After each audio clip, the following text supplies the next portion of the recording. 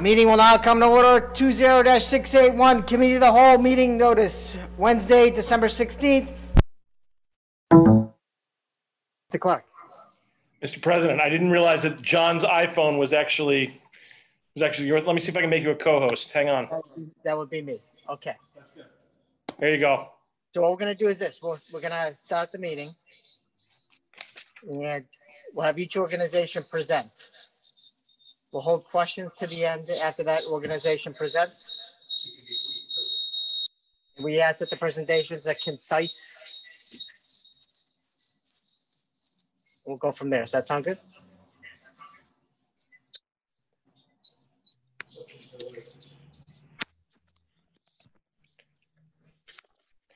Mr. President, I see that everybody is present except for Councilor Knight. So if you need me to take a roll call, I will, but I see everyone present except Councilor Knight. Councilor Knight has notified me that he had a family obligation and he is unable to attend tonight. So if you could please call the roll. Okay.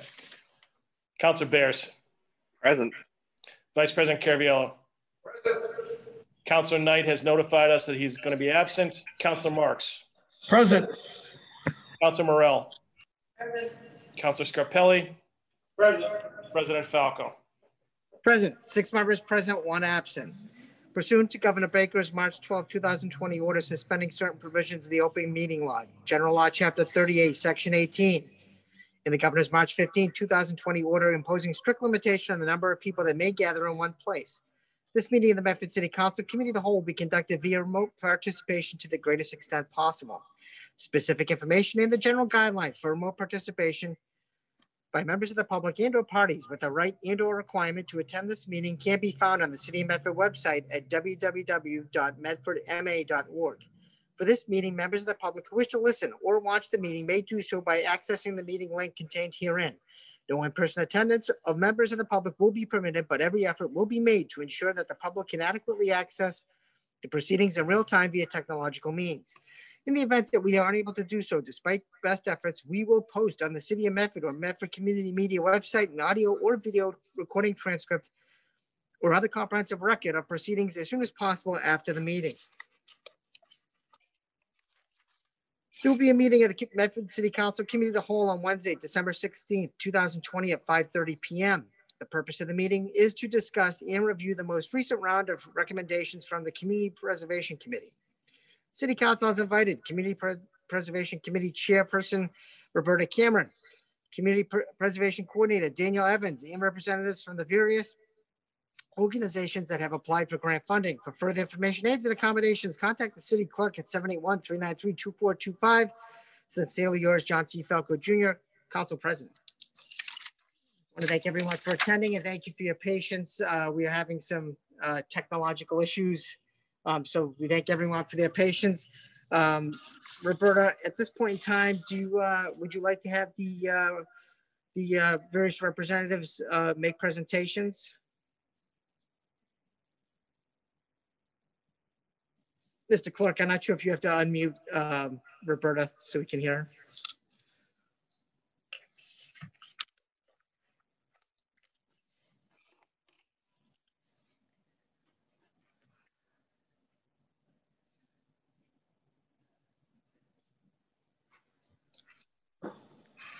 Thank you. Yes, I would like to ask I don't have an order of the presentations that you're going to be hearing this evening, but I'd like to ask the presenters to begin. Perhaps we could start with Kevin Bailey.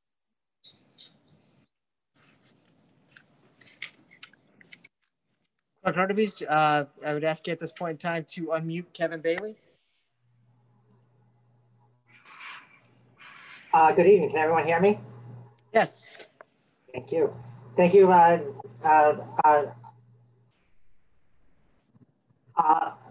City Councilors for having me tonight.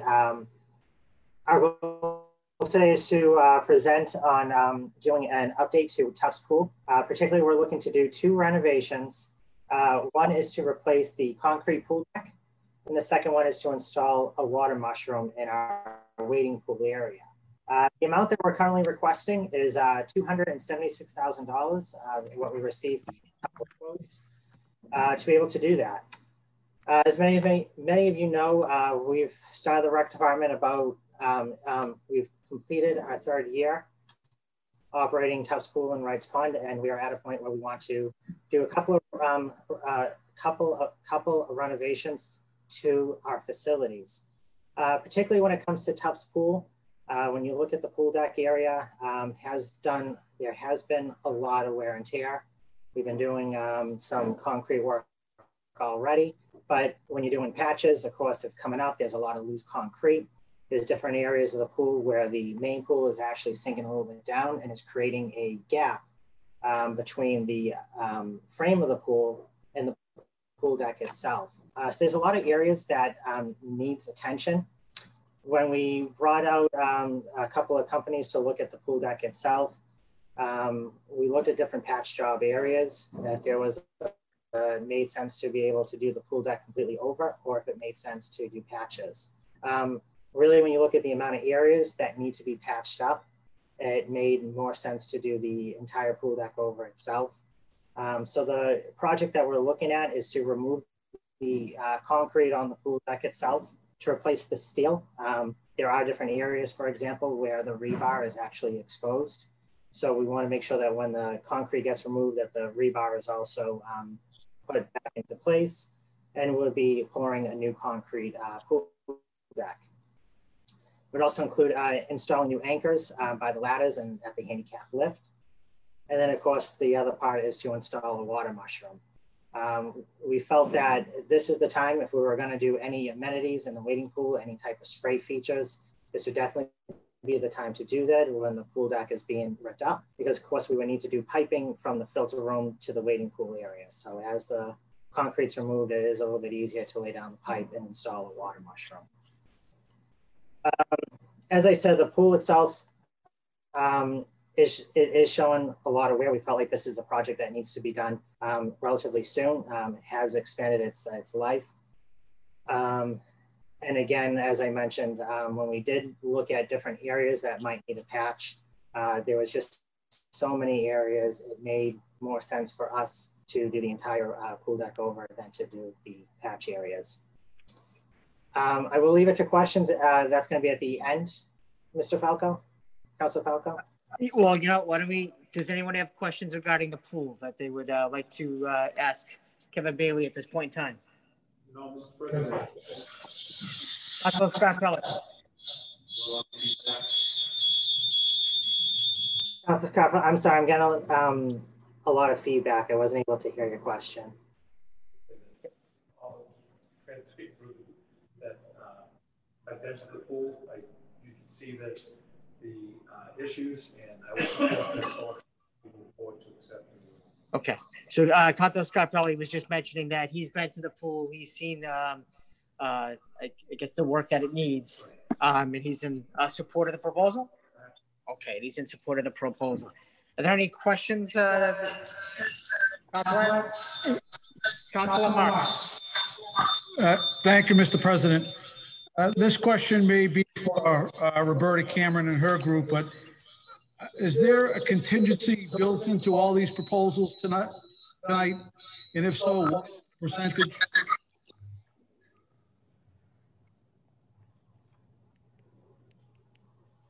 Yes, there is a contingency built into each of the proposals. Actually, I would defer to Kevin Bailey to describe the contingency built into the Recreation Department proposal, because their estimate was more detailed than estimates for some of the other projects. So we assumed that the contingency had already been allowed for in the budget for the pool project. The other projects we built in, what was it, Danielle? I think a 20% contingency, did we say, was built into all of the other projects.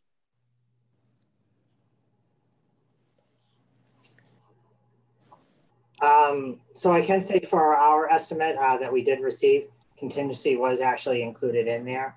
I do believe it was 20% as well, but I would have to look back on past emails. It was either 10 or 20%. I'm not sure exactly the percentage. but it was included in the original quote that I received for it. President, if I Yes, Councilor Marks, please. Is the contingency new, or has that always been the process that this group works on?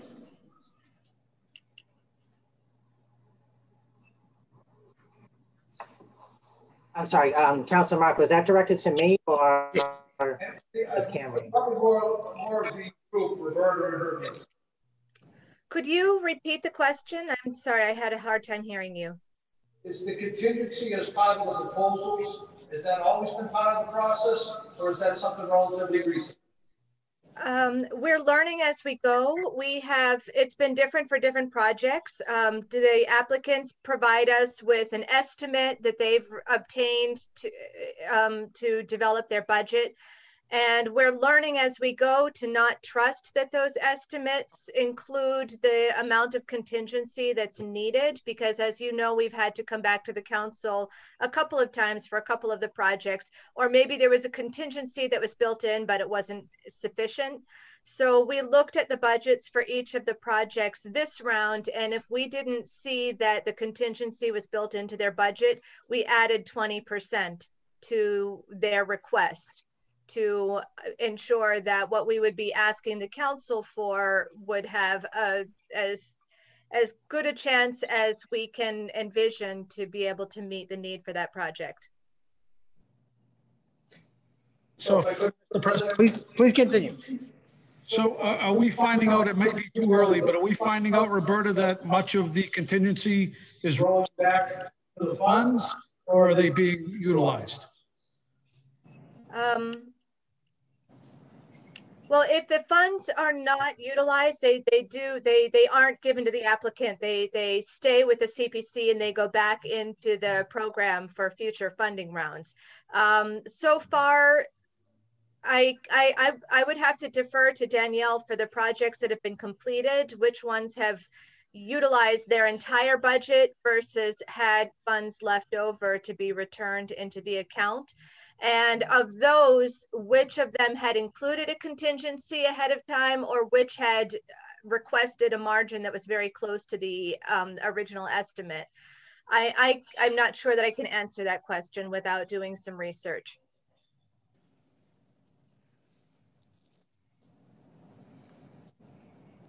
So is it prepared to speak on that or not at this point?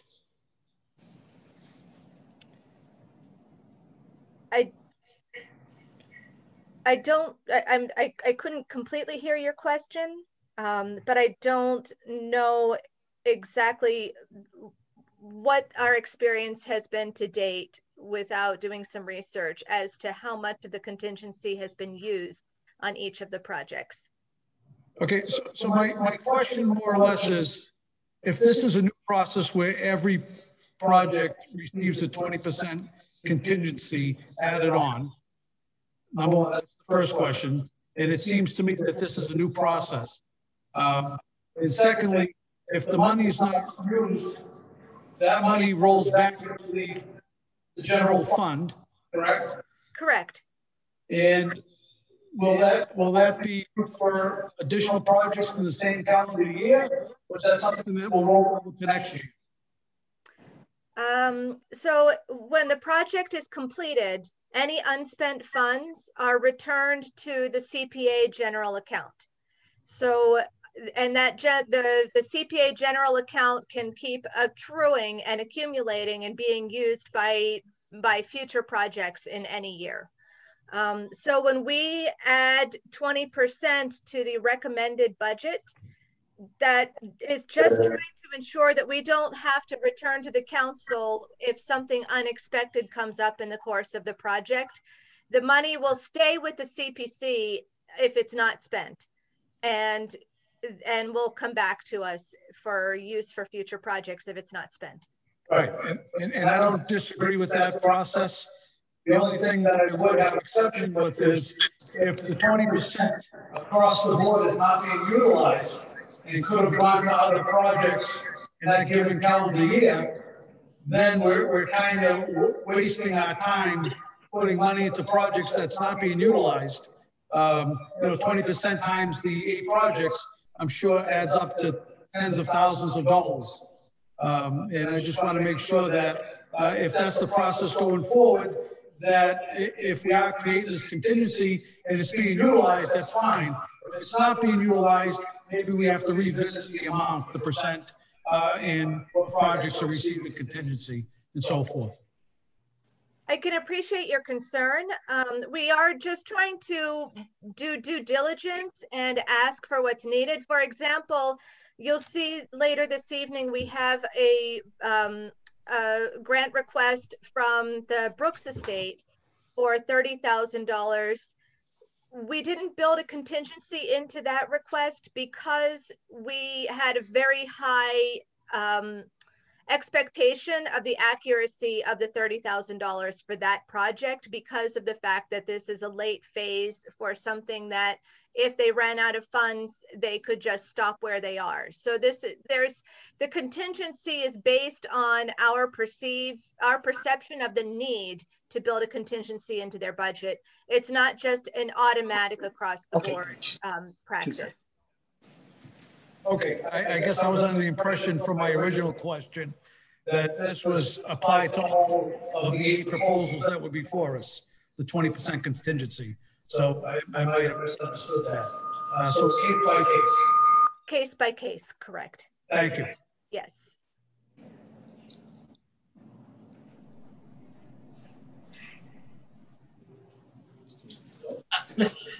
Mr. Clerk, if I may, let's see, I would ask, do any councilors have any other questions at this time? I call upon Vice President Caraviallo.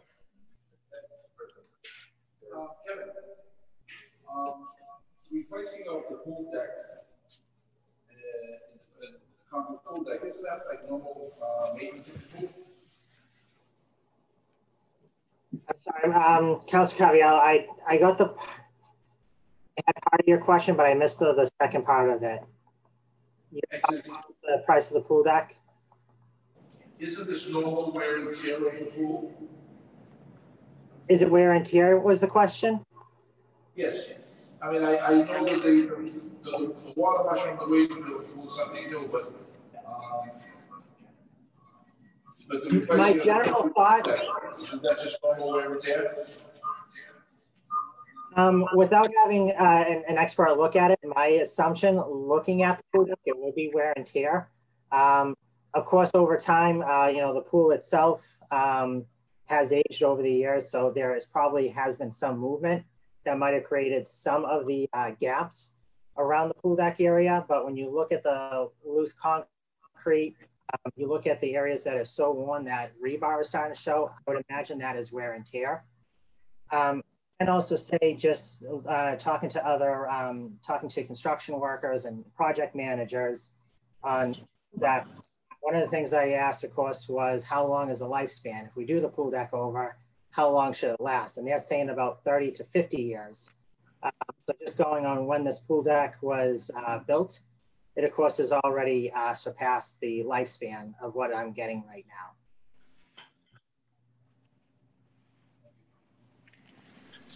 Okay.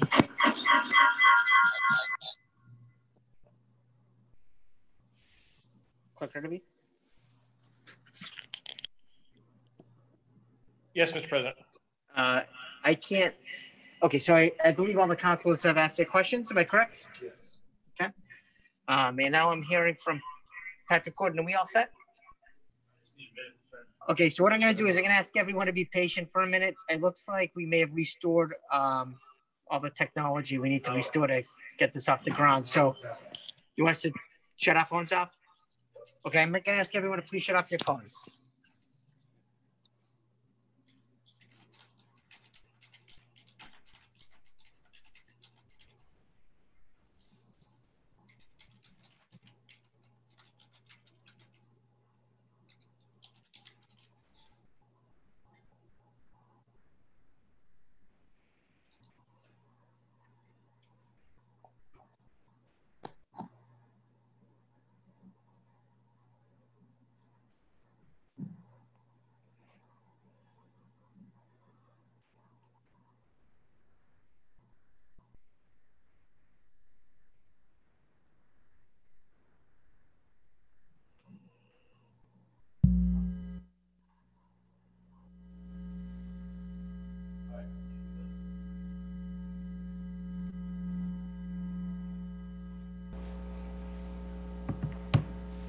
Should we get, Mr. Clark? Yes, sir. Okay, I think we're good. Okay, thank you everyone for your patience. I'm going to thank Kevin Bailey for his report on the pool. Up next, Kevin, did you have another application you wanted to talk about? Nope, that is my one for this year. That is your one for this year. Okay, great. Thank you so much. Thank you, councilors. Thank you. I'd like to ask that we bring Heidi Davis forward to talk about the Conservation Commission's project. Okay, Heidi Davis. Okay, I'm gonna unmute you right now. And can you give us, Heidi, could you give us the name of your project? As everyone presents, if you could just please give us the name of your project, just so we make sure we have the correct paperwork in front of us. Sure. This is the stormwater best management practice that will be on Riverside Ave. Okay. Thank you. Great.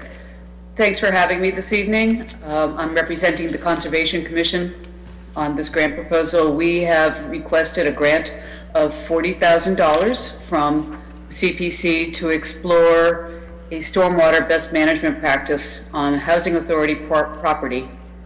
There is an existing paved drainage swale that accepts water from about an acre of paved property and discharges it untreated into the Mystic River. And as typical of parking lots, this untreated stormwater consists of sand, trash, oils, and grease. And it should not be discharging untreated into the Mystic River. So we'd like to explore some kind of treatment for this. And when you talk about treating stormwater, you talk about both treating the quality of the stormwater as well as the quantity. So any kind of what we call best management practices would explore both trying to attenuate peak flows and also treat the contaminant portion. And so we've applied for funds that would explore a design for this property as well as bring it through permitting. Thank you. Any questions from the council? Yes, Councilor Morell. So this existing swale, this is in a parking lot? It's not in a parking lot, it's in a grassed area. It just accepts flows from a parking lot. Okay. It's in a grassed area and it runs perpendicular to the river between the two housing authority properties. Okay, great, thank you. If I can, Mr. President. Councilor Scarpelli. Thank you for bringing this forward. I think it's very important. My question is, I'm not familiar with the stormwater improvements up and down the Riverside Ave corridor and into the Mystic. Would this be one of the major contributors to that area, or are we just, is this happening in other areas, and is it feasible just to look at this improvement without looking at the bigger picture all the way down the corridor? It would be great to look at the bigger picture up and down the corridor, but this is an incremental step in the right direction. If this project goes well, it could serve as a pilot project, and conceivably there could be other projects. We're working in collaboration with the Mystic River Watershed Association, and of course they would like to explore additional projects, but at this point we're just exploring this one project. So there was another recent stormwater best management practice developed at the Andrews School. A rain garden was constructed a couple of years ago. So again, these are incremental improvements, but a step in the right direction. So I can appreciate this. I don't know if I could fully support it in the sense that if it's just putting a finger in the dike for one area, or could this be used, or funding could be used to look at a greater study of all of the corridor instead of just looking at one piece. You know, excuse my ignorance toward it, but to me it looks like if we have 15 different leaks and we're having contaminants come in from 15 different areas, but we're going to spend this funding on this one area without looking at all of them. I know it's a start, but I would like to see a more of a comprehensive plan of what the whole area looks like before I would commit to putting full funding toward this initiative. I know that's just me, but like I said, I don't think this is enough to help me understand that this fixes one area, but still we have, you know, 2 drains on either side that's still feeding it pollutants at the same time.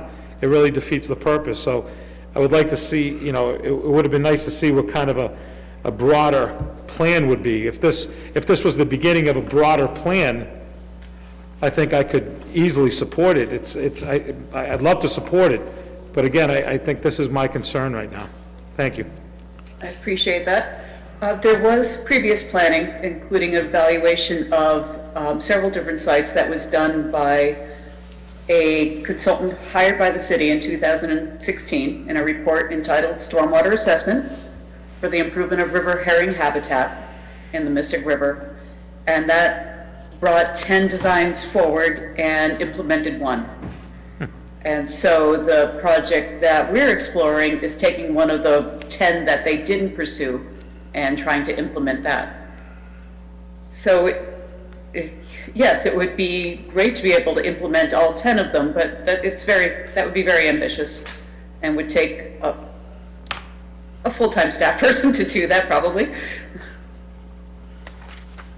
Okay, thank you. Thank you, Councilor Scarpelli. Councilor Marks. Thank you, Mr. President, and I want to thank Heidi for being on the call tonight. Heidi, if you could just explain, is this property owned by the Medford Housing Authority? Yes, it is. Okay.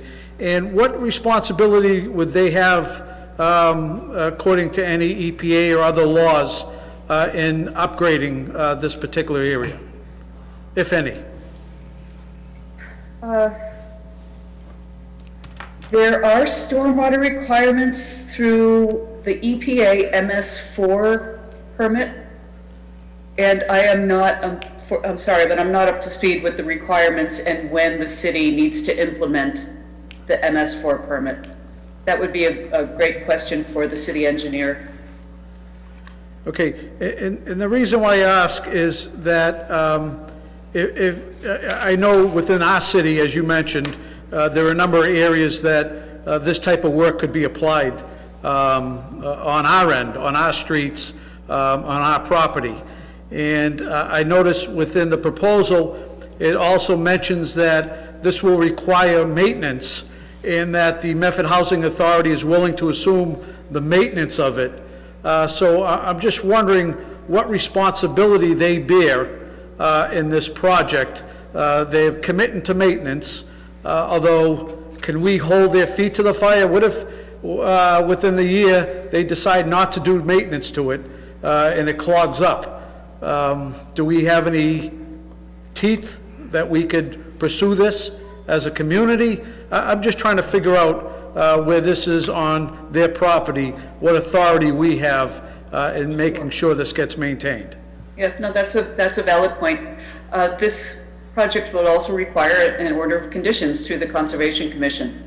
And the Conservation Commission will require that there be ongoing maintenance of any kind of stormwater feature as part of the permitting. Okay, and is that indefinite, or does that have a certain length of time? No, that's in perpetuity. In perpetuity? Okay.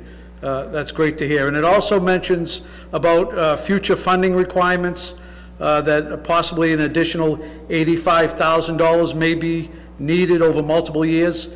Can you just explain what that goes to? Well, not over multiple years, just one. The $40,000 that we've requested is for updating design plans and for permitting. And it also would include any kind of some soils evaluation, because there isn't any soil evaluation now. And so the 80,000, which is a very rough estimate, would be for a future grant for construction of the project.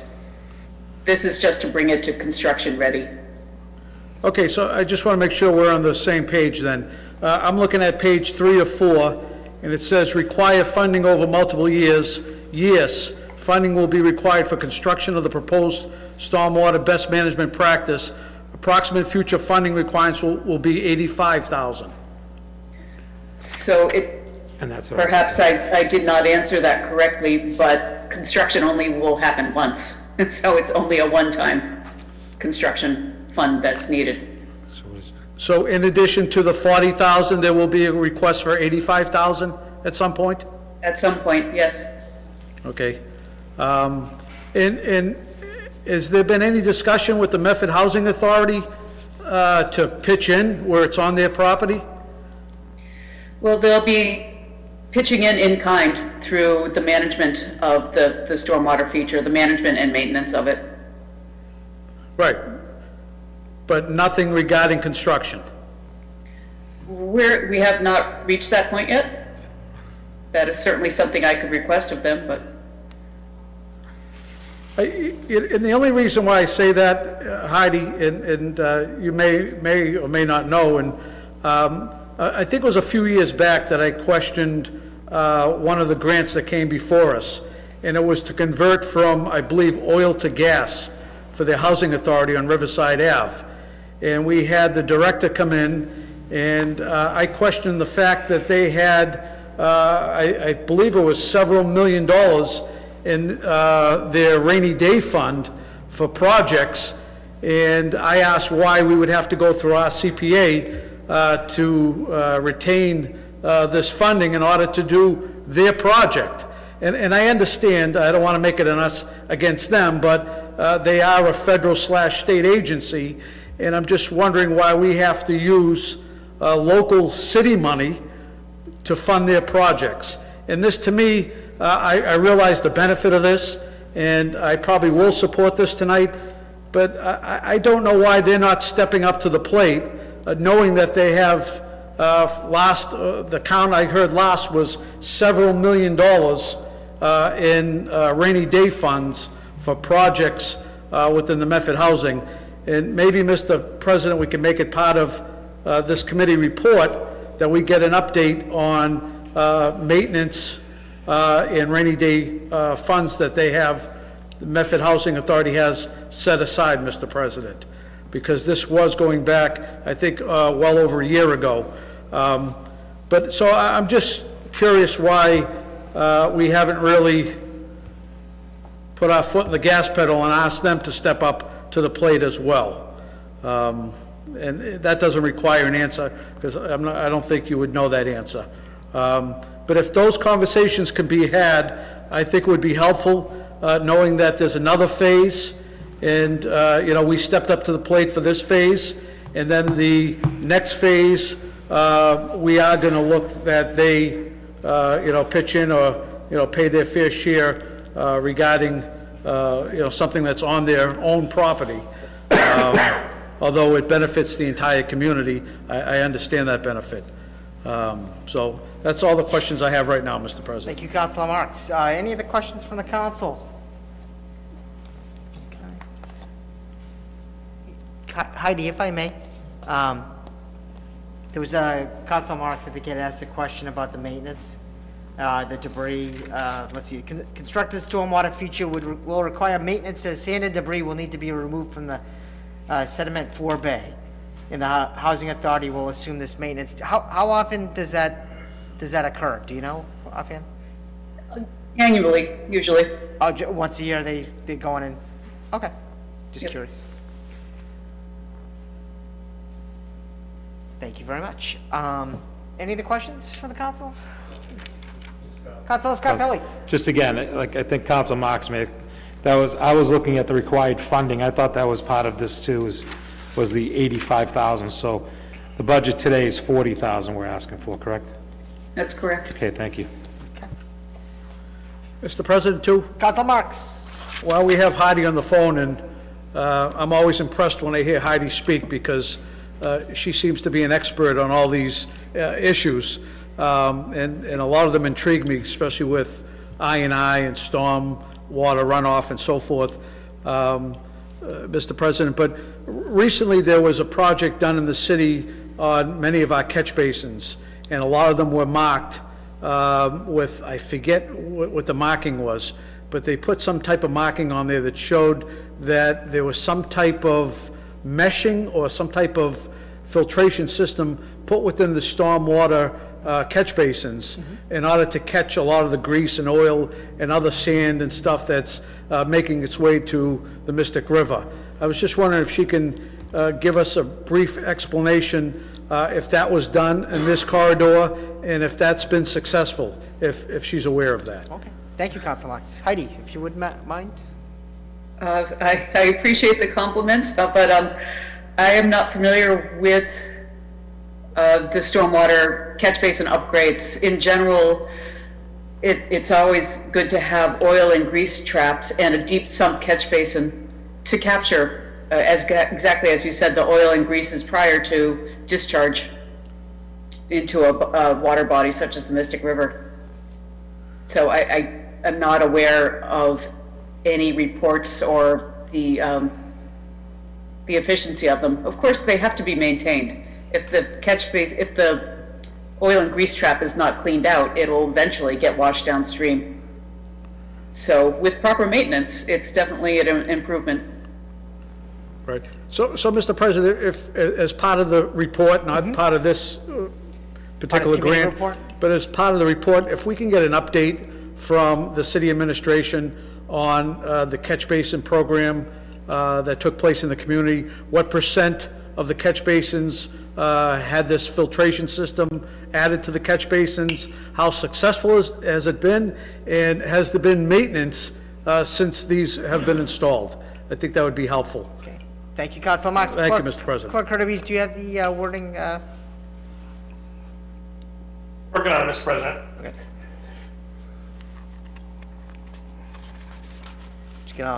We're going to just break for a second just to let the clerk update his minutes.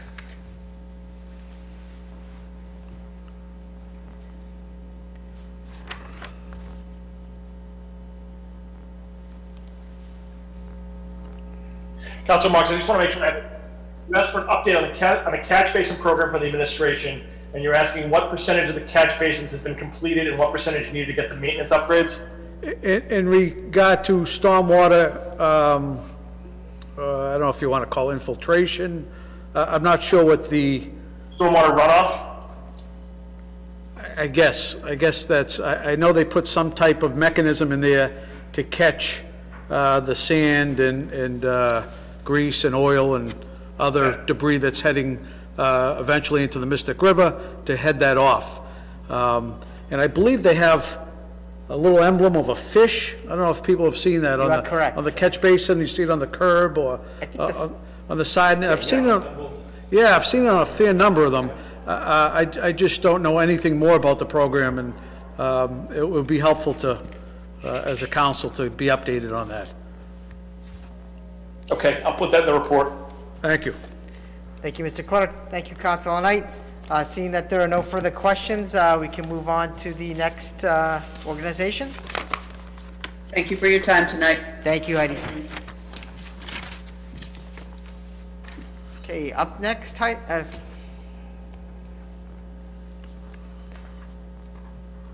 okay, Roberta, who's up next? Thank you. I'd like to invite the library to present their project next. Okay, so we have the Medford Public Library. I think we have a few people here to speak for the library. Okay. So I think we're going to begin with Holly Sargent. Okay. Okay, Holly, I'm trying to unmute you right. Okay, Holly, there you go. Thank you. And President Falco, could you allow me to share my screen, please? Absolutely. Clerk Hurtubise, could you allow Holly to share her screen, please? All set, Mr. Co-host. Okay, you're good. Thank you.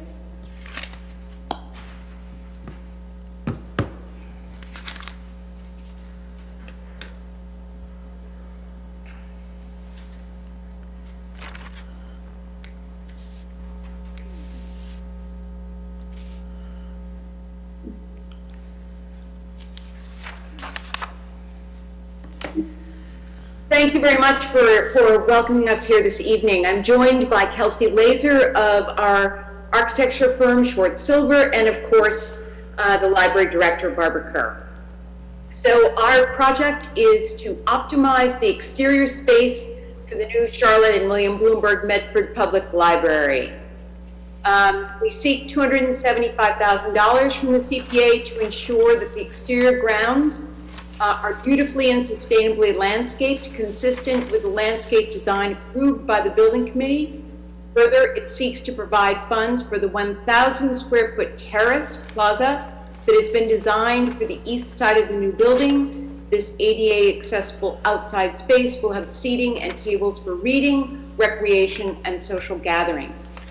I don't need to tell all of you how important this is, how much focus this is, and how it basically serves the entire community. It also, of course, occupies a very highly visible location that basically influences the amount of green, in a sense, and the whole visage of people entering the city.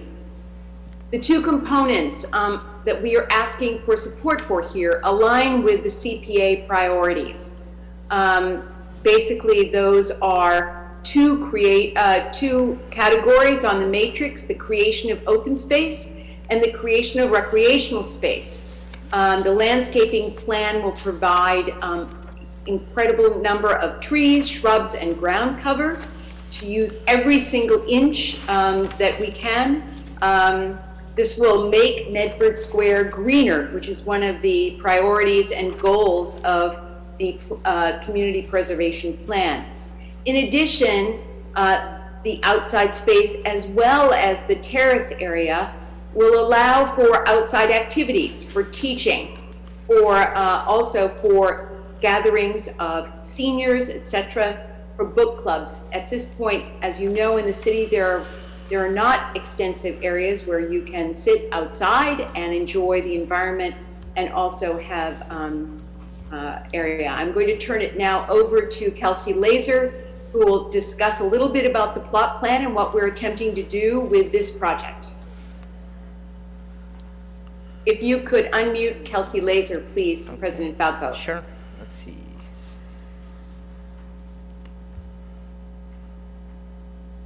Okay, Kelsey. Hi, everyone. I'm Kelsey from Schwartz Silver Architects.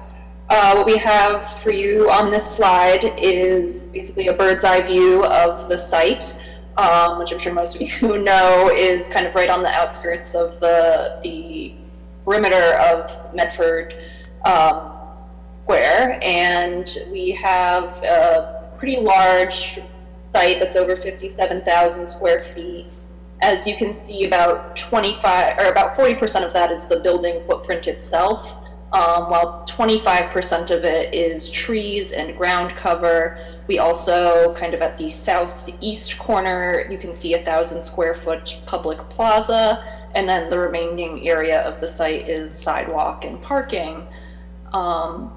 This site provides for, in addition to several more parking spaces than the old library, we have on the west side of the building a rain garden for stormwater mitigation runoff. We have, we're maintaining the old heritage beech tree over on the east side of the site that was there from the old library. We're adding the public plaza at the corner. We're also providing for several areas of bike racks, and including a bicycle repair station and an electric vehicle charging station. And the site also has on the south and east several kind of low seat retaining walls for some additional seating space. This image board was prepared by our landscape architect, Deborah Myers Landscape Architects, and basically we are providing for 22 different species of plants on the sites, including deciduous and evergreen trees, shrubs, perennials, vines, and ground cover. Our landscape architect has done a really good job, as you can kind of see from the diagram on the left, about trying to make sure that there's at least some color and visual interest throughout spring, summer, and fall. We can go to the next page. And then now the furniture committee for the library group has kind of just started talking about furnishings. So these plans, the counts are not set in stone or the specific pieces of furniture, but we just wanted to give an idea of kind of the different types of seating that we're providing, including cafe tables and chairs, some more kind of Adirondack outdoor lounge style seating for people to read. And then also a request from the library was for some sort of outdoor gaming tables for, chess or backgammon. At the terrace, as part of Holly and the Medford Public Library Foundation's fundraising efforts. It'll be paved with these engraved pavers, sponsored by different members of the community. And the lighting at the site, in addition to having kind of building-mounted area lighting for the site, will have these illuminated handrails to light up the stair access, which is off of High Street, but you can also kind of see it's somewhat hidden by these photos, but there's also direct access from the sidewalk at grade from Hillside Ave, so that the terrace will be completely accessible to everyone in the community. Thank you, Kelsey. So to just give you the overview of the budget and how our request fits in, basically we have the optimizing the external part of the library or the site basically consists of all of these categories: the site work, the curbing, the granite and pavers, etc. And you will see that basically the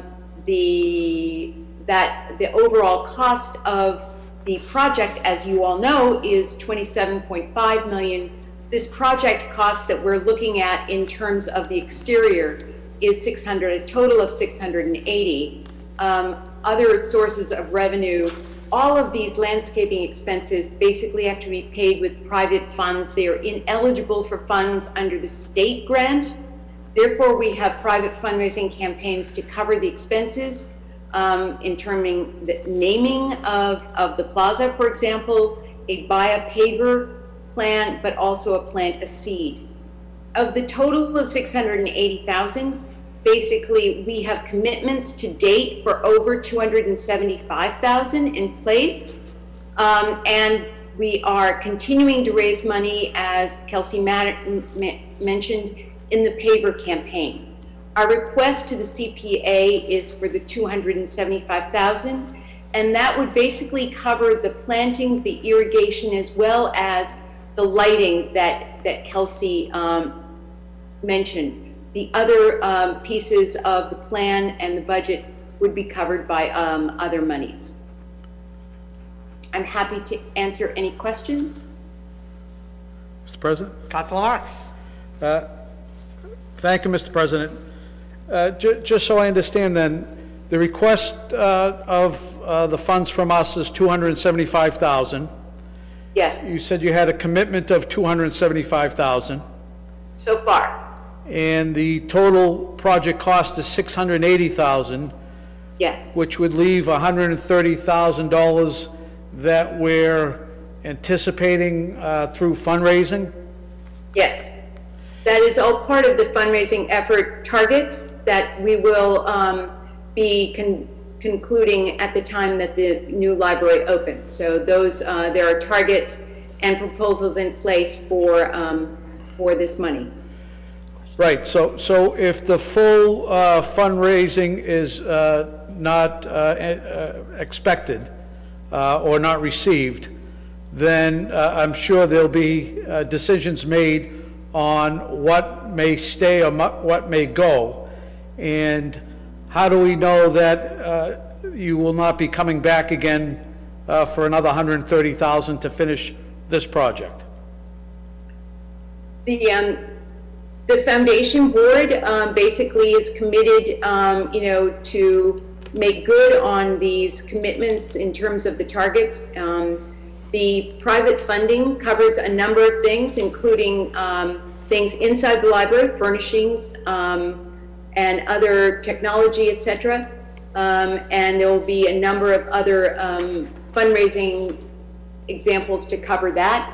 So there will, we will make good on this, on the completion of this project, and we will not return to the CPA or the CPC for more funding.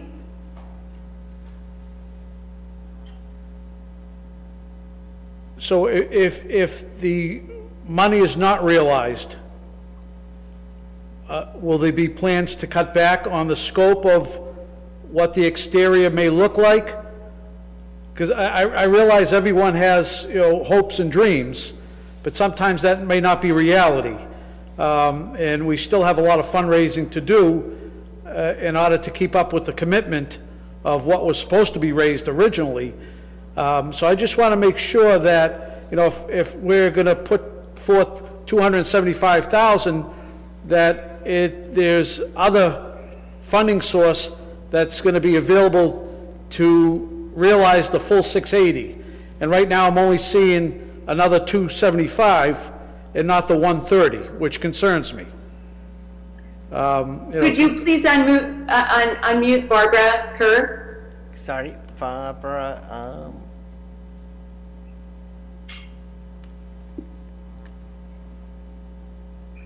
Barbara, I'm trying to unmute you right now. There you go. Do I just mute myself? You can hear me. Okay. Yes. The original commitment was $4 million. That would cover the things not covered by the grant. That would be furniture, equipment, and landscaping. We have raised that amount, so we will have the money to cover the rest of the landscaping. There is no question of that. So tonight, the 275 commitment, can we raise that with an additional 130 to say we have the full funding? Well, we will have. Yes. I mean, we have the amount in the 275,000 of absolutely designated funds of people who have said they want to do pavers or they want to name the plaza. We have an additional $130,000, much more than $130,000 in unassigned funds that can be used to complete this amount if there are not designated funds that are raised. Okay, so as long as we have that commitment, I have no problem with that, as long as that commitment's there. So as far as I'm concerned, there's a commitment for $405,000 towards this project, of which CPA will add an additional 275, which will bring us to the total project of 680. Yes. Yes, sir. And there's also 20% contingency built into this, is that correct? Sure. Roberta, I don't think so. Roberta, is there? Or Danielle, the overall project budget for the building of the library, of which this is a part, has a contingency that is a part of that is managed by our contractor and the team on which Barbara sits. So an additional contingency is not required. Right, but from what you're saying is that this wasn't part of the scope of the project, the exterior work. Oh, yes, it was. When remember the hearings? All right. The funding for the project at the time, when we came to the city for the funding, we were able to take $4 million out of the total, and we, I can't think of the word. We made a commitment to raising that with private funds. And that $4 million covers all of the landscaping. And we have raised the $4 million. So the total scope of the landscaping can be covered with the CPA money and with the private funding. Does that make sense? Right, but I thought I read within this package that the exterior of the building is ineligible funding through state grant. Is that not correct? It is, right. So the money to pay for it has to come from private fundraising. Right. So why would a contingency as part of the funding for the library be a contingency for the exterior, which is paid for privately? I'm not sure how that would apply. The contingency is for the entire project of 27.5 million, of which the exterior required funds are a part. So I'm saying that the contractor has has a budget that includes a contingency amount. Kelsey, how much is the contingency that's actually built into the overall? 10%. Can you unmute, Kelsey? Okay. All right, I believe the overall, I don't have the exact numbers in front of me, but the total project contingency was, I think, around 1.3 million for the project, and to date, the city has committed, I think, about 300,000 of that, so we're not even, you know, close to exceeding the contingency at this point.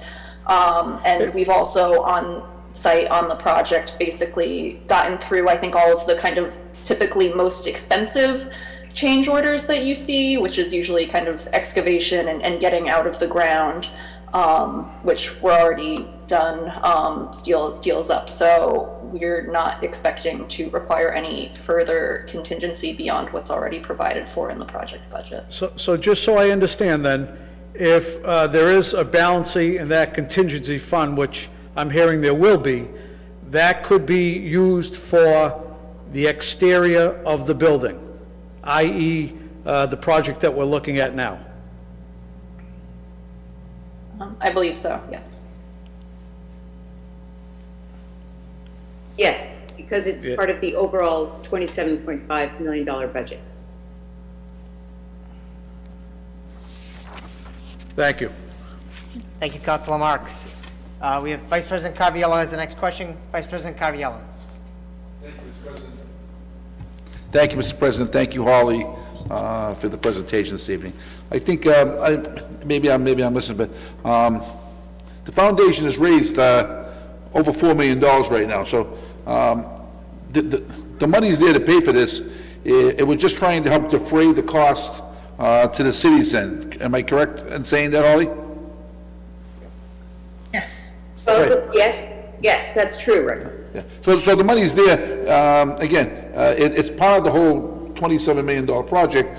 They're trying to raise as much money possible to just keep defraying cost from the city having to on the bottom line. Is really that's all we're doing is trying to keep the bottom line to the lowest amount possible. So I think that's what she's trying to say. That there is money. There is money there. But each project is something separate. The paver project will hopefully, and I think by the time that it's right open, the paver project will sell out, and because almost half of them are already sold now. That will pay for that, but again, it still continues to take off the bottom line of the project. The amount of money that will at the end will actually have to bond on our end. So. Thank you, Vice President Carviello. Any other questions from the councilors? Thank you. Thank you. Okay. I think we're good. Okay. Thank you so much for your time. We appreciate your presentation tonight. Thank you very much. Thank you. Okay, Roberta, who's up next? And let me unmute you. There you go. Thank you. Sorry, I keep muting myself. No worries. So the next, I'd like to ask Tom Lincoln to talk with us about the Brooks Estate project. Tom Lincoln. So this is the, I think you'll have to unmute Tom. Is this the, Tom, you were unmuted. 1 minute. So is this for the wall or is this for the phase 3 Brooks Estate? Yes. Okay, phase 3. Okay, this is phase 3. Tom Lincoln. Tom, you've been unmuted. Okay, I'm sorry. There's the yellow. Thanks, Tom Lincoln from Medford Brooks Estate Land Trust. Straight ahead project here. This we hope will be the last phase of the massive restoration of the historic Grove Street wall. If you've been up there anytime in the recent past, you'll notice we've made tremendous progress on something that had been neglected probably for a century, more or less. Just to review, we've completed phase 1. MBELT also, as we do with every CPA project, put in our own privately raised funds to extend that project. We paid for another 85, 90 feet of a wall. This is something you buy by the foot. Phase 2, which was funded by the CPA, will start probably in the next couple of weeks. As you may recall, the wall, maybe you don't recall, but I do, the wall is actually 1,475 feet long. About 40% of the wall is intact, about 60% is either missing entirely or in rough shape. We are asking for $30,000. We will also contribute an additional $5,000. I think you might call that contingency, and then some. We hope to be able to extend, knowing how many feet we've purchased in phase 2, to extend this restoration to the point where the wall is still intact, or if not entirely intact, at a point where it only needs a few stones here and there. As somebody mentioned earlier, when you were talking about contingency, we have a lot of experience on the per foot basis here. Generally, this work, depending on conditions, costs between $150 and $180 per foot. This is a wall that will be here long after anybody on this call is on this earthly plane, I dare say. So that's basically what we're up to here. The wall is a very big landscape feature for the historic Brooks Estate. It certainly has improved the aesthetics of the west end of the property. We've had a lot of nice comments and some financial contributions from neighbors and abutters who are really happy to see something improve after so many decades in a considerable disarray. So I'd be happy to take any questions. Tom, thank you for your presentation. Councilor Morell. Thank you, Mr. President. So for Tom, just confirming, this is literally just extending it, the final piece to the Winchester line? Well, that's the hope here. It depends on the bid pricing, of course. Okay. But we think there's about 100, 125 feet where there's no wall at all at the end of phase 2. You have to think we're sort of marching northward towards Winchester, and that takes us to the beginning, or a little beyond the beginning of the intact portion. I'm not a complete expert on wall construction. We've certainly learned a lot. There will be some things required, but we're hoping that this will also cover some percentage of that. Just to remind the council, we in the first 2 phases we committed $5,000 per phase of our own money, but we've actually spent over $12,000 of our own money there. So I think we've kept our promises there on that aspect of it. Okay, thank you. Thank you, Councilor Morell. We have Vice President Caraviello. Thank you, Mr. President. Tom, I commend the group on the first phase of the wall. It came out great. All the neighbors, and I heard nothing but all positives about that. And I'm glad that we're going to finally. I'm sorry, I missed. How much further is the wall going to go now? Basically, phase 2 will be another 275 feet. We managed to negotiate that up from 250. Is that heading from the wall that's already there now? With the phase 1 and phase 2 all together are somewhat a little bit north of 700 feet. Okay. So if you do the math and you figure 40% more or less is intact, that itself is about 600 feet. And is the same company going to be doing it? 1475. The same company doing it that did the first phase? We always put this out for bid, but there's certainly, they have, I don't know what the right word is, they have the experience, they have the sourcing, and I think as Vice President Caraviello mentioned, they've really done a beautiful job. They did a great job. This is the kind of work that it looks easy, but I don't think it is. It's back-breaking work. And also, there's a lot more going on there in terms of the geometry and the physics of putting together a dry New England traditional historic stone wall. Thank you, Tom. Thank you, Vice President Caraviello. Mr. President? Councilor Marks. While we have Mr. Lincoln, I haven't seen Mr. Lincoln in a long time. Hello, Tom. Hi, how are you, sir? I'm well, thanks. Tom, we have a beautiful wall out there. When are we going to see a beautiful road leading to the Brooks Manor and the eventual carriage house? Well, here's the thing. The road, access road design is proceeding.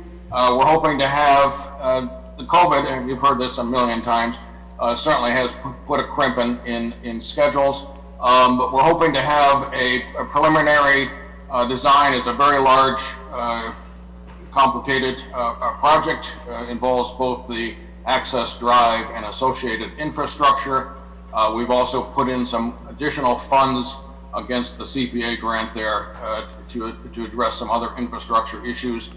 We hope to have that after the turn of the year.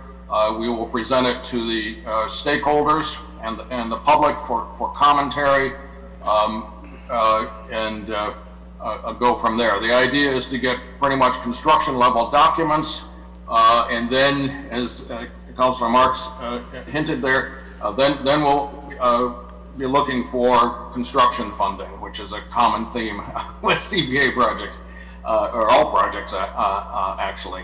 If you remember, the access drive is actually 1,900 feet from Grove Street up to the Shepherd Brooks Manor, so it's a very long driveway.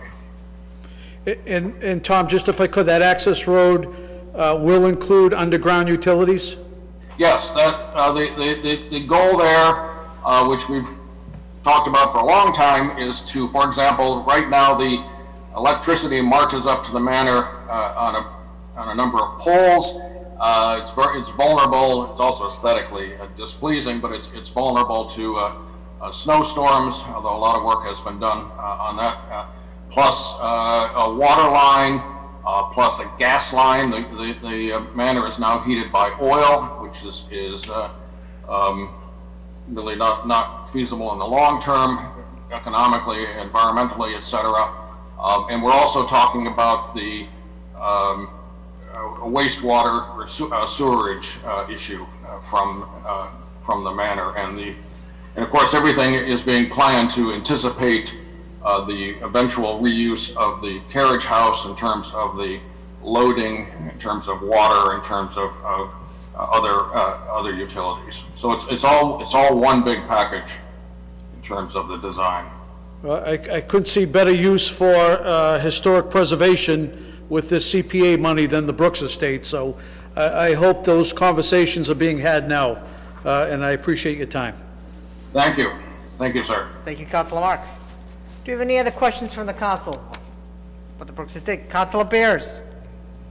Thank you, Mr. President. And I'm lucky enough to serve on the MBELT board, and so I've seen some of the drafts of the access drive proposal that Tom is talking about, and also just have had time to really appreciate all the great work that Tom and everyone else on the board and all the folks who have been involved in the project have done over the past 20 plus years. I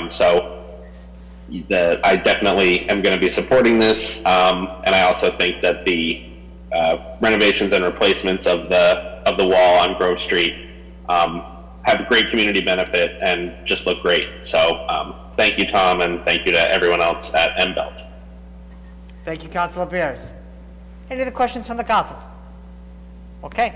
Tom, Mr. President, can I ask a question? Yes, Clerk Hurtubise. Mr. Lincoln, I'm sorry. I'm writing up the report. I didn't hear what the original funding request was for, and I just want to put that in the report.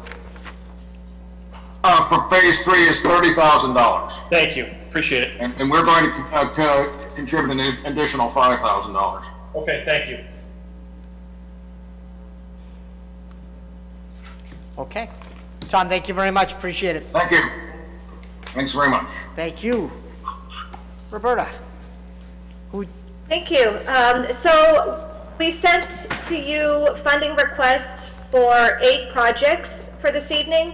And as it turns out, 2 of our applicants, because of the short notice, weren't able to be with us this evening, representing the remaining 4 projects. One of those is the Historical Commission, and 3 of them are projects for the Parks Department. So that you know, so that you have the big picture, these are 8 out of 12 projects that came to the CPC in this funding round.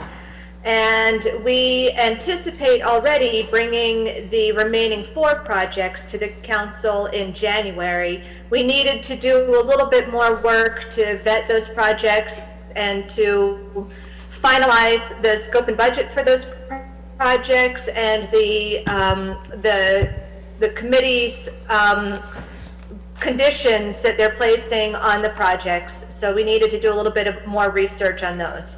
So I wanted to see whether the council preferred. I would recommend that we postpone the Historical Commission project until next month, giving a chance for both the Historical Commission and potentially Alicia Hunt of the Office of Community Development to be able to talk about park improvements in general and in that park, as well as some other park projects that will be on our agenda next month.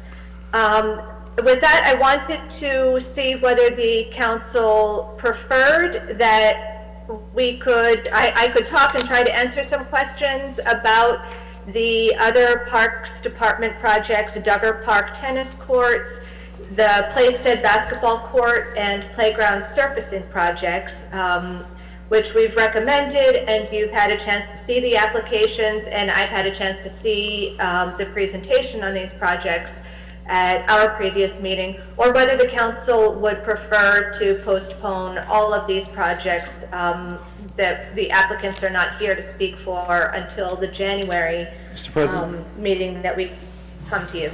Okay, Mr. President. Roberta, 1 minute. We have Councilor Scarpelli, then Councilor Marks. Do you want to, okay, Councilor Scarpelli. No, if you look at the 3 projects, I think this is something that, you know, from the parks perspectives and the recreation piece, I think this is exactly what the community was looking for when they were looking for CPA money. At least the parents that we talked to at the playgrounds and at the courts and at the fields, and I think this is a step in the right direction. So they're pretty self-explanatory. I mean, the Playstead basketball courts, they're outdated, the surface is dangerous.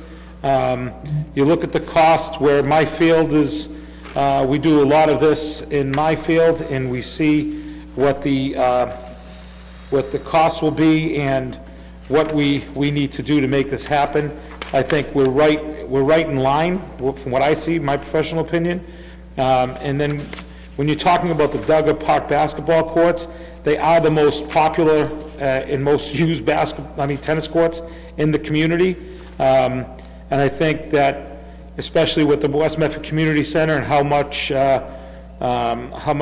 that organization uses those facilities, I think it falls right into what we're trying to do, and at least for this council, why I supported the CPA, and I know the renovation for the surfaces at the playgrounds, both at Tufts, Capon, and the Cummings, being the former supervisor for the Recreation Department overseeing these parks. I think the last time they were resurfaced was back when I was on the committee, when I was part of the recreation team here in Medford, and that was in the early 90s. So I think, like I said, I think they're pretty self-explanatory. I think they fall budget-wise right into an understandable level, and I don't, for one council, I think we can move on those 3. So, thank you, Mr. President. Thank you, Councilor Scarpelli. Councilor Marks. Thank you, Mr. President, and I fully agree with Councilor Scarpelli. Much of what has been presented to us, I did read through. I know firsthand the need at Duggar, Playstead, and Tufts, Capon, and Cummings Parks. You know, this is rehab work, Mr. President. As you know, in our winter and living in New England, it does a doozy on much of parks and play structures, and we're constantly trying to rehab and rehabilitate and you know, do whatever we can. And this lines up, I think, with the mission of the city, the mission with the CPA, and the need is evident in the community, Mr. President. And as soon as we get rid of this COVID, I would hope our parks will be overrun, Mr. President, with kids and people wanting to use our parks. And I couldn't see money better spent. So I would ask for approval tonight on these projects and concur with my council colleague, Councilor Scarpelli. Thank you, Councilor Marks.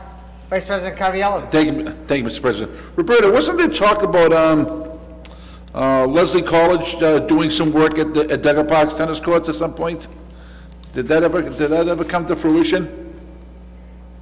I can only give hearsay answer to that question. I remember being in conversations about the potential for some of our playgrounds to have, for us to partner with institutions in the area to make investments in some of our recreation facilities in exchange for being able to utilize them, and there's a trade-off when they do so, because the time that we commit to letting them use the fields in exchange for the investment that they make takes away from the time that those fields are available to our community members. So that's the nature of the discussions that I've heard, but I don't know how any of those conversations have progressed. Mr. President, if we can make that part of the report to find out if Leslie College is still going to do that, because I remember the discussion of that happening. I don't know where that went. It could be directed to Mr. Maloney. He might have the. Okay. He might have it better. Yeah, if they can get us an answer on where those conversations went about Leslie College doing that. Thank you, Vice President Caraviallo. Clerk Curtis, do you have that? And I have no problem voting on these other things this evening either. Okay. Any other questions from the council? Mr. President? Councilor Marks. Just if I could, for the edification of the public too, it involves, doing a basketball court over at Plaisted Park, the tennis courts at Duggar Park, but also, Mr. President, at 3 separate parks, Cummings, Tufts, and Capon Park, they're replacing the sand with kid cushion friendly material. And if you've been in any park that has sand or wood chips, the wood mulch, you'll know that insects and hornets hide under the wood mulch. Sharp objects could be in the sand, which poses a very dangerous issue for kids and so forth. So putting this kid-friendly cushion is entirely for the safety of our kids that are playing in the park, and it's money well spent. So that's why I'm supporting this tonight, Mr. President. Thank you, Councilor Marks. I would agree wholeheartedly with you. Councilor Scarpelli. To follow up with Councilor Marks, actually that's the required or that's recommended surface for all parks and recreation now in the East Coast. So that's that surface. So thank you, Councilor just wanted to Scarpelli. share that. Thank you. Okay, so it sounds like I'm getting a consensus here that the papers regarding the park should move forward. Yes. To a regular scheduled meeting. And table Thomas And I Brooks. agree with my councilors wholeheartedly that these parks, these papers regarding the park should move forward. I think they're all good projects that the entire community will be able to benefit from. So that is that. And we have the last one in front of us is the Thomas Brooks Park Master Plan. We can table that, Mr. Implementation, President? Phase 1. Does the council have a general feeling as to whether or not this should be, and Roberta, excuse me, but did you say that this They're still looking. could be doing pushed the till work. next month? Is that what you were saying? I just want to make sure I have this straight. Yes, because the Historical Commission would like to be present to be able to present this Okay. project and to answer the council's questions, and they were not able to come on short notice this evening. So you recommending that this be pushed to That January? we wait until next month. Okay, is that? Yeah. Yeah, I agree. The table. Okay. Roberta, thank you very much. Thank you. Okay, so you listened to these projects here tonight. It sounds like that they're ready to move forward onto the formal agenda for next Tuesday. Correct. Is there a On the motion? motion to move favorably on the 6 presented. Mr. President? Okay, so on the motion of Councilor Scarpelli to move forward. forward with all but one of the projects. That we've tabled. Favorably, seconded by Vice President Caraviallo. Councilor Marks. Thank you, Mr. President. I know we're going to take a formal vote, but I would ask tonight that we take a roll call vote on each of the projects we're approving. And also, Mr. President, that the Riverside Ave Stormwater Improvement Project, which I believe is Row 3, they refer to it as, that as part of that approval process tonight, that discussions be held between the Medford Conservation Commission and the Medford Housing Authority regarding the construction cost, and if Medford Housing Authority is willing to pick up some of the cost for construction, Mr. President. So I'd ask that be part of the report on approval. Okay, thank you. Clerk Hurtubise, do you have that information for the report? I got it, Mr. President. Okay, so what we'll do is we'll vote on these individually now, and we will vote again in a next formal session on Tuesday night. So on the motion of Councilor Scarpelli, seconded by President Caraviello to approve project, we'll call it, let's see, we'll go in the order that they were presented. So to row 4, project name, replace the concrete pool deck and install mushroom in the wading pool.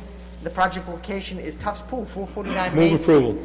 On that motion. Second. Second. Hang on. I can't type that fast. Okay.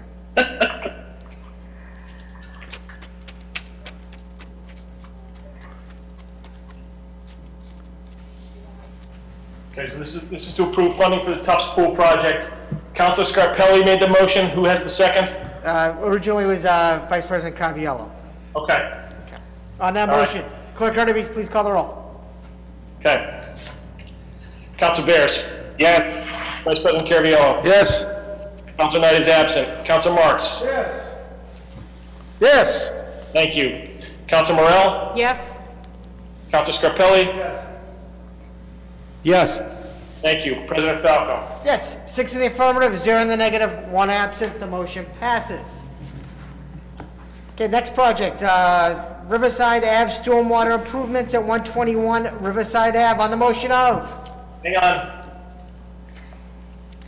Motion to approve as amended.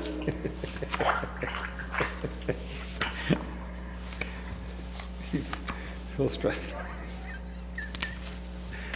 Ever since he got that haircut, he was very stressed.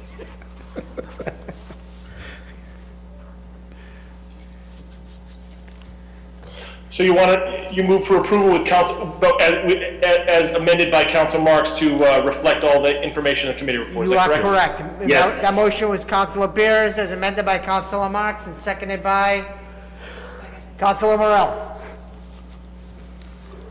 Hang on.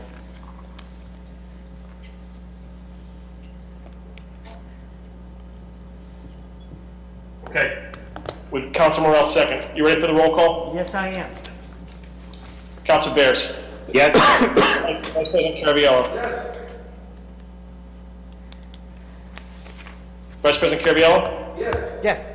Thank you. Councilor Knight is absent. Councilor Marks. Yes. Councilor Morell. Yes. Councilor Scarpelli. Yes. President Falco. Yes, 6 in the affirmative, 0 in the negative, 1 absent. The motion passes. So the next project was optimizing the exterior space for the new Medford Library located at 111 High Street. Motion to approve? On the motion of Councilor Scarpelli to approve, seconded by Vice President Caraviello. Hang on.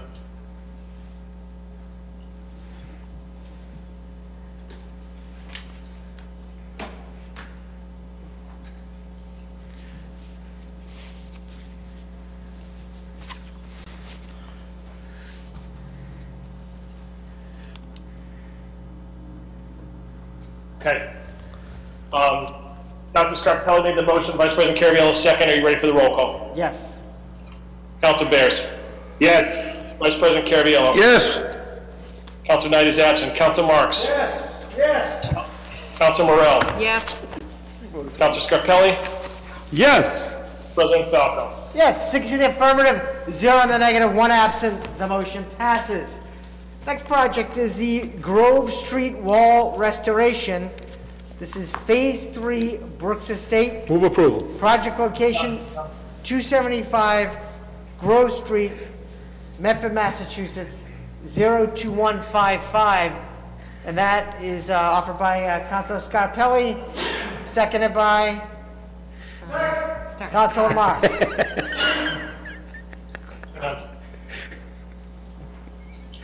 He's-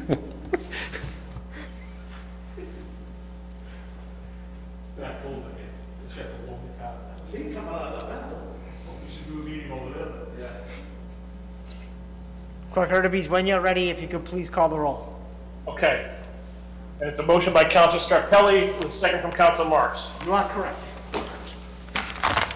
Okay. Here comes the roll call. Councilor Bears. Yes. Vice President Caraviallo. Yes. Councilor Knight is absent. Councilor Marks. Yes. Councilor Morel. Yes. Councilor Scarpelli. Yes. President Falco. Yes, 6 in the affirmative, 0 in the negative, 1 absent. That motion passes. Next is the Duggar Park Tennis Courts located at Mystic River Road. Move approval. On the motion of Councilor Morel to approve, seconded by Councilor Scarpelli. Hang on.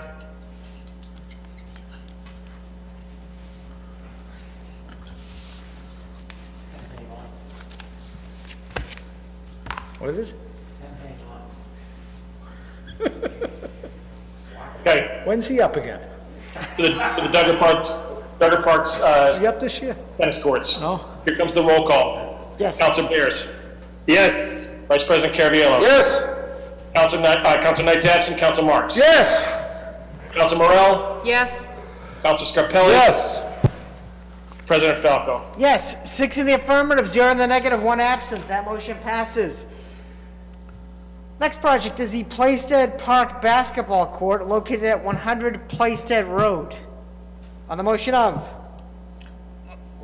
Motion approved.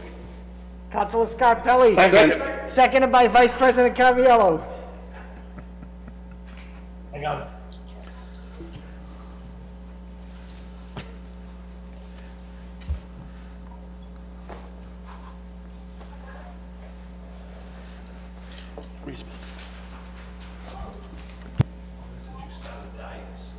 I know.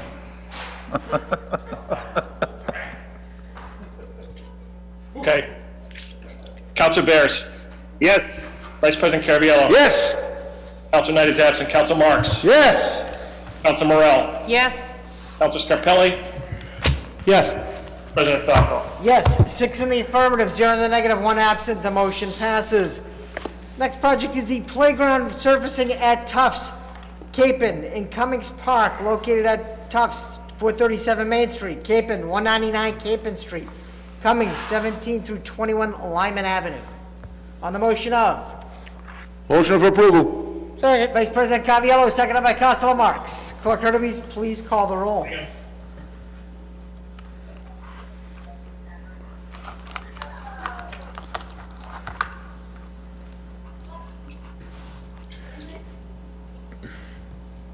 It's cold. Freezing. Yeah, it's Mary Ann. She's freezing Okay. us out. Councilor Bears. Yes. Vice President Caraviallo. Yes. Councilor Knight is absent. Councilor Marks. Yes. Councilor Morel. Yes. Councilor Scarpelli. Yes. President Falco. Yes, 6 in the affirmative, 0 in the negative, 1 absent. The motion passes. The only other project that is here is the Thomas Brooks Park Master Plan Implementation Phase 1. Second. And that is, that on the motion of Vice President Cobb, do you want to keep this in committee? Okay, so we can table. Okay, on the motion of Vice President Caraviallo to table this project, seconded by Table based on the recommendation of the CPA, Roberta Cameron's recommendation. table based on the recommendation of the CPA committee. Okay, hang on. Seconded by Councilor Marks. Okay, hang on. Hang on, that's 11.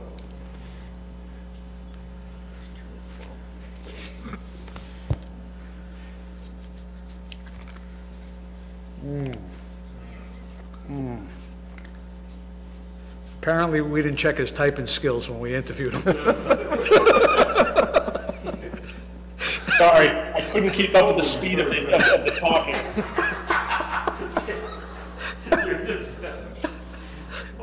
All right. On the motion of, Roll call the table. Council Bears. call the roll. Council Bears. Yes. Vice President Carviallo. Yes. Council Knight is absent. Council Marks. Yes. Council Morel. Yes. Council Scarpelli. Yes. President Falco. Yes, 6 in the affirmative, 0 in the negative, 1 absent. That motion passes. This paper is tabled. Motion to adjourn.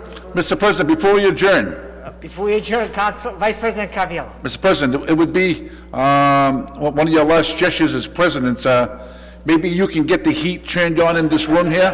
I mean, it's 65 degrees in here, it's not fair to us to sit here while the hallway is warmer out there than it is in here. I'll see what we can do. It is a bit chilly in here tonight. Yeah, it's been a bit chilly all the nights in here, Mr. President. Okay. I'll speak So with Alicia 65 Hunt. degrees is not acceptable for us to sit here and freeze. The clerk has notified me that he will take care of that, and it should be nice and warm next Tuesday night when we meet again. Thank you. On the motion, you're very welcome. On the motion of Councilor Marks, seconded by Councilor Morel to adjourn the meeting. Clerk Kirby, please call the roll. Council Bears. Yes. Vice President Carviallo. Yes. Council Knight is absent. Council Marks. Yes. Council Morel. Yes. Council Scarpelli. Yes. President Falco. Yes, 6 in the affirmative, 0 in the negative, 1 absent. The meeting is adjourned. Thank you, good night. Thank you for all the presentations tonight, and stay safe, be healthy, and be careful driving with the Snow. snow coming up. So thank you and good night. Meeting adjourned. Thank you.